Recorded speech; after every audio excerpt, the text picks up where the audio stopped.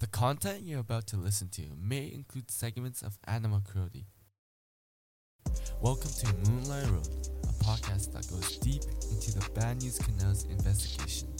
For the past little while, our group has been conducting research to get a better understanding of the investigation. This podcast will tell you the entire story of how NFL star Michael Vick ran a dogfighting ring on his Virginia property, 1915 Moonlight Road. Today's episode will go over some of the horrors of the Michael Vick dogfighting ring and the training that prevailed. Deep within the heart of Michael Vick's Virginia property, a sinister underworld thrived in the shadows. A despicable dogfighting ring that echoed with cries of innocent animals. Vick, once held as a formidable NFL quarterback, had fallen from grace, succumbing to a life of cruelty and moral decay. His sprawling estate, once a symbol of achievement, had transformed into a gruesome arena of suffering. Within the confines of this dark domain, Vick and his cohorts employed a range of barbaric methods to train the dogs for combat. The aim was to forge formidable warriors out of these vulnerable creatures. Tragically, this involved subjecting the dogs to unimaginable torment. In the quest to instill unwavering aggression, the dogs were submerged in water, their lungs desperate for air, only to be pulled back to the surface at the last possible moment.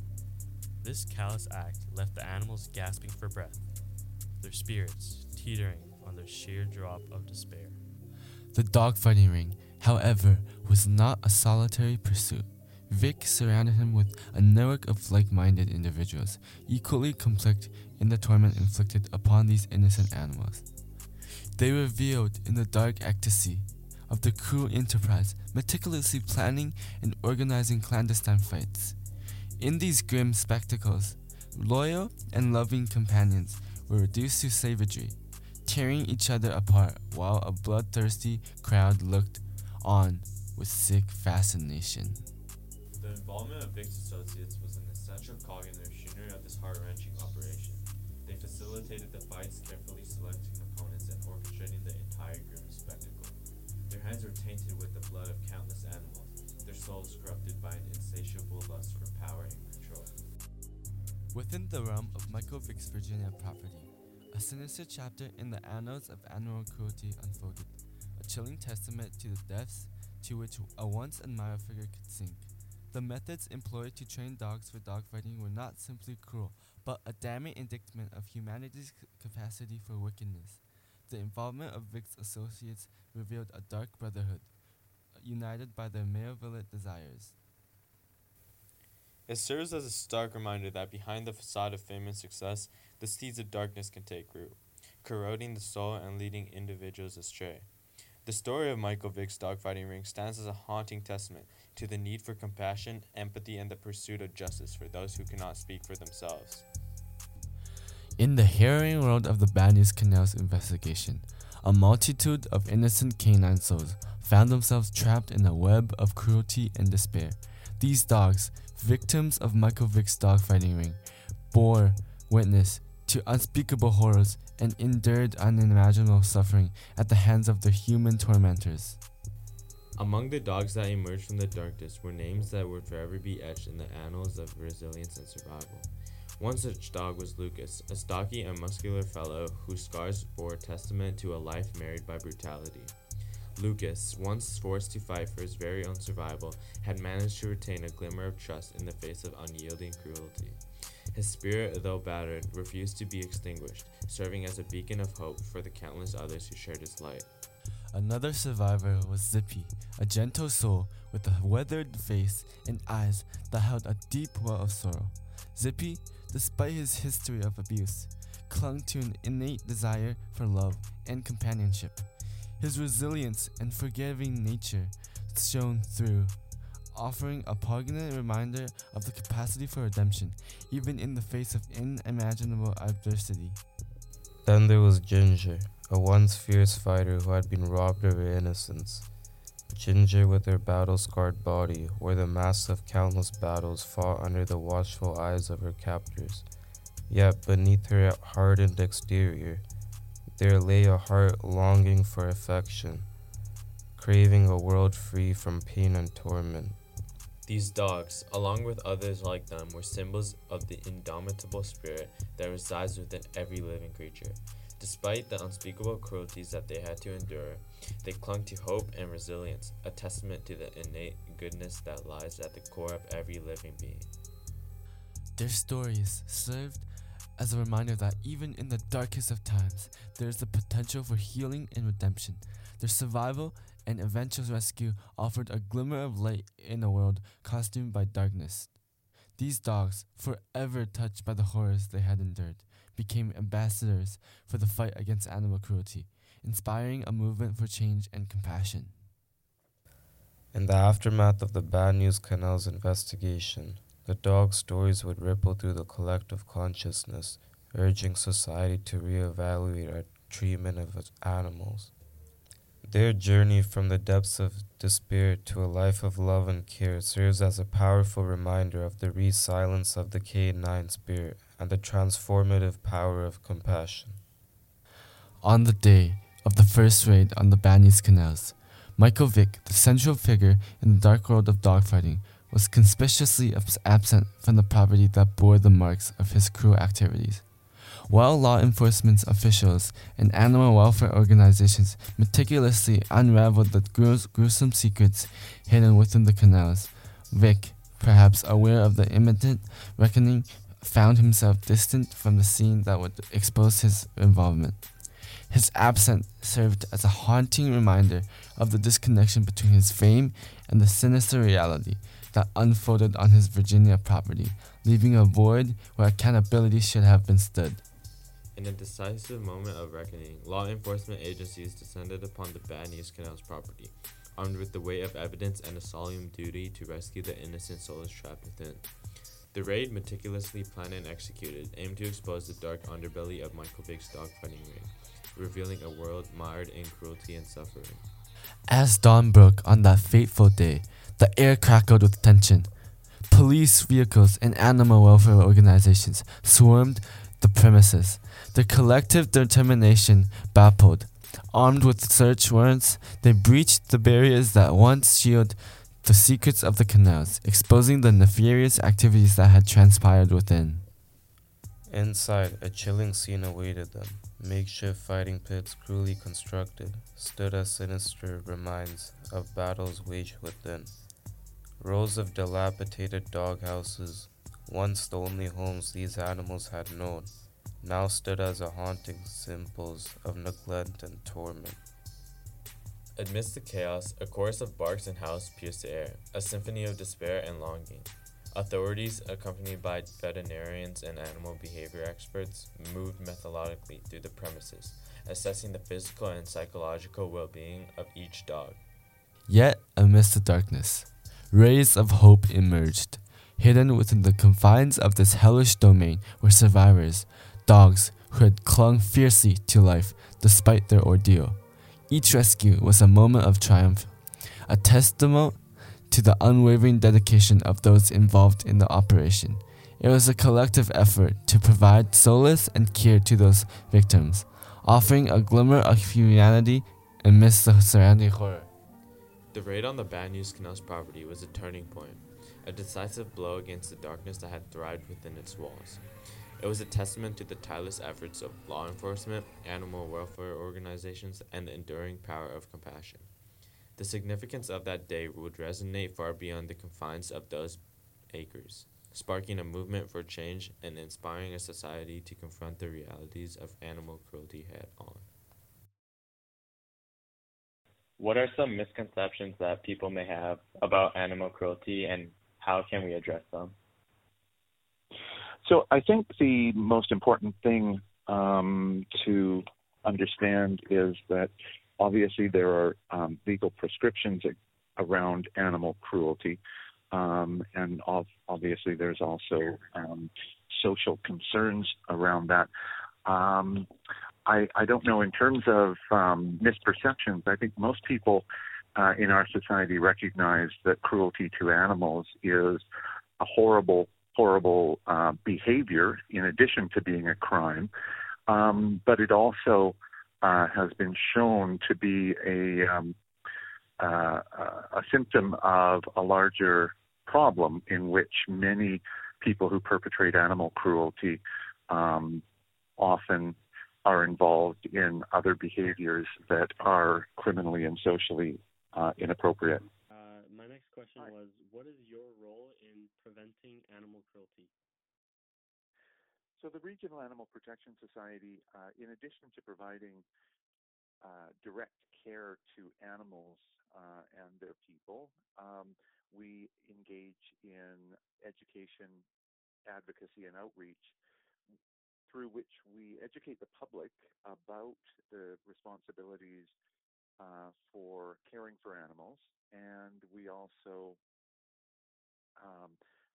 receive animals who have been mistreated or have been neglected, and so we ensure that they are rehabilitated and that they live out their lives to the best of their ability. What's your opinion on some of the root causes of animal cruelty, and what steps can we take to address these underlying issues? Yeah, I mean, I think in some ways that's a question for a psychiatrist or a psychologist. We work with animals, and so the motivations that drive people to behave in ways that are cruel to animals, that's a human problem.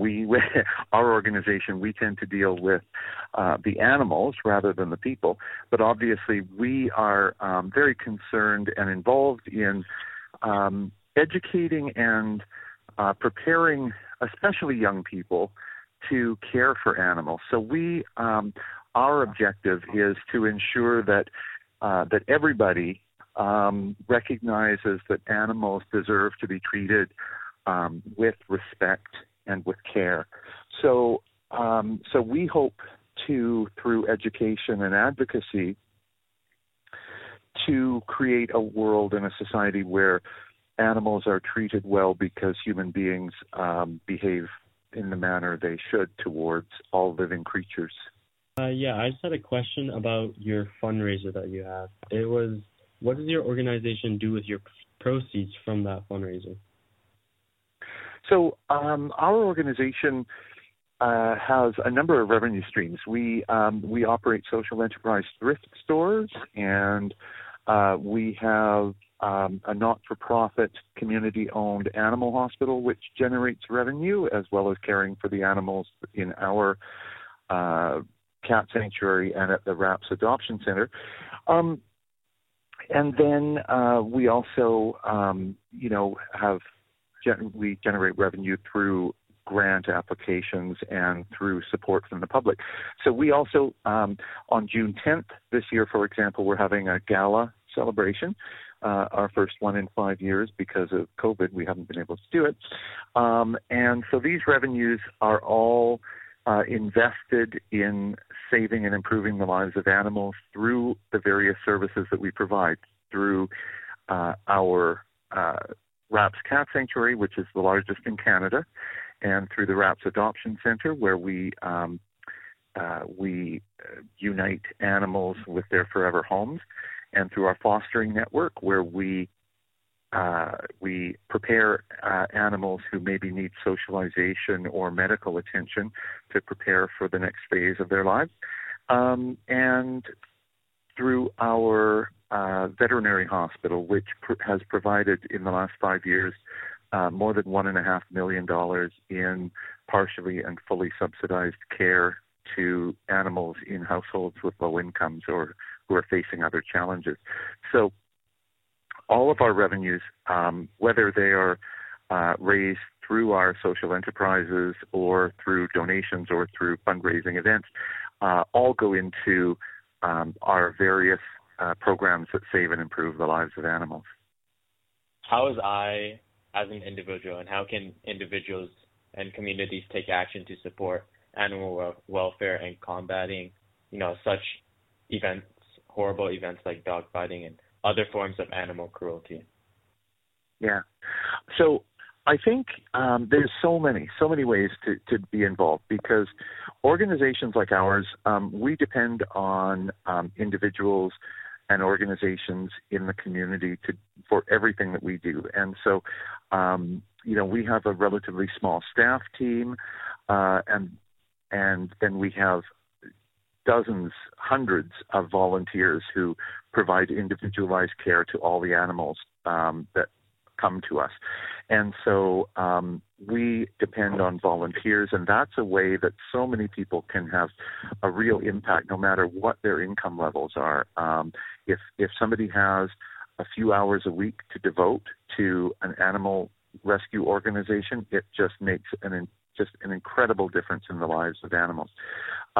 Obviously, if somebody is in a position to donate money, there are so many good causes, including ours, that are doing work with animals. And then there are sort of the macro issues, like, when there's an election or in between elections, talk to your elected officials about ensuring that matters that are important for animals are also important for people and the people who represent them.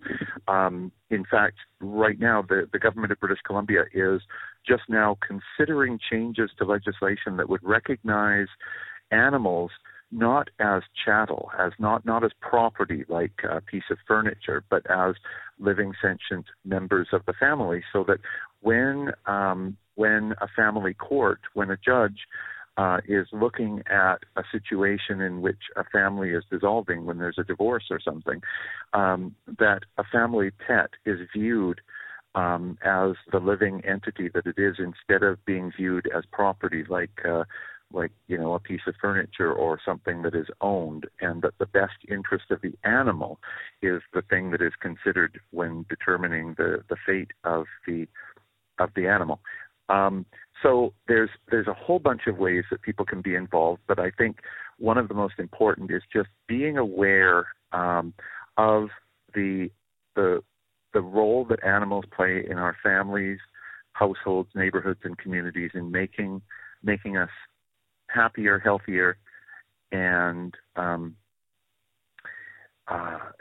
ensuring that we as a society continue to recognize the importance of animals and the right that animals have to be treated properly and with respect and with love. What are some of the most common forms of animal cruelty that you've encountered in your work?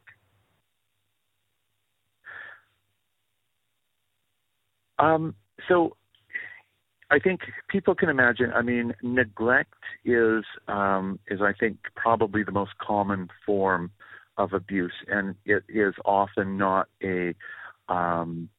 it is not necessarily active abuse, but the sort of the withholding of the needs that an animal needs to thrive, including medical care, adequate food, proper shelter. One of the things that we advocate for, and most animal organizations advocate for, is to make it the law that you cannot leave an animal to live outdoor, a domestic animal like a cat or a dog, to live outdoors all year round. There have been some fundamental differences or changes in societal attitudes toward animals in the last generation or two. And, 30, 40, 50 years ago, it wasn't uncommon for people to have a pet dog or a pet cat that lived outdoors 24 hours a day all year round. That's not acceptable. It wasn't acceptable then, but social attitudes somehow accepted that was something that we would put up with. Today, we don't put up with that. However, legislation has not followed suit, and in some cases, there are cats and dogs who are not homeless but are left outside all year round. We don't think that's acceptable, but legislation does not exist yet to outlaw that.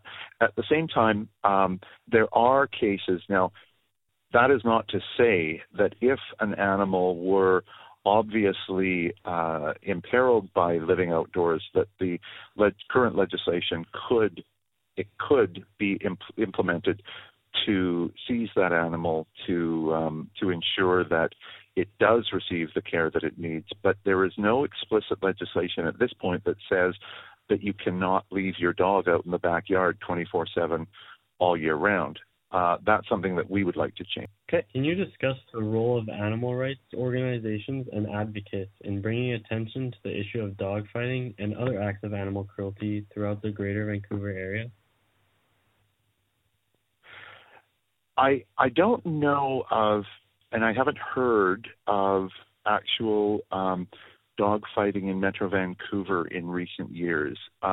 We have legislation in British Columbia that prohibits any animal cruelty, and dogfighting, provoking dogs and raising dogs to fight each other, is one of the most inhumane behaviors that you could imagine. And so that falls very, very clearly under prohibited behaviors under existing laws. And so we have legislation in place if something like that were to come to light. And so there's no question that in any interpretation of existing law that dogfighting would be a prohibited activity. The role of animal organizations like ours is to just continually inculcate in young people and people of all ages respect for animals and their inherent right to safety and well-being, and hopefully we can create a society where something like that would never even be an issue, because people would be raised with the respect for all species, that it would never cross their mind to be involved in something like dogfighting. So that's kind of the role that any animal organization should be taking on that front: education, awareness, and speaking even more broadly, just the creation of a society where we have respect for all people and all animals. What lessons can be learned from previous acts of violence towards animals, and how can they be applied to prevent similar incidents in the future? Mm-hmm. Well, there are, unfortunately, in recent history, some horrific cases that we know of, and because of the incident in Virginia a couple of years ago with a famous individual, that got a lot of publicity because there was a famous person who was involved in that. Probably you can assume that when you hear about a terrible situation like that where a famous person is involved, you can probably assume that there are lots more cases where a famous person wasn't involved, and so you never heard about it. So in some ways, at least there is education around that issue because of the media awareness that was raised by the case. These terrible, inhumane actions. I think it's safe to say that a lot of us probably didn't even know that such horrible things were happening until it came out in the news 5 or 6 years ago with this individual who was involved. And so in that respect, I think maybe it's a wake-up call for people to realize, we may care for the pets in our household, in our families, but it's a reminder that there are animals in the world, even in our own communities, who are not cared for. And we need to take individual and collective action to commit ourselves to ensuring that every animal is cared for and has the life that it deserves.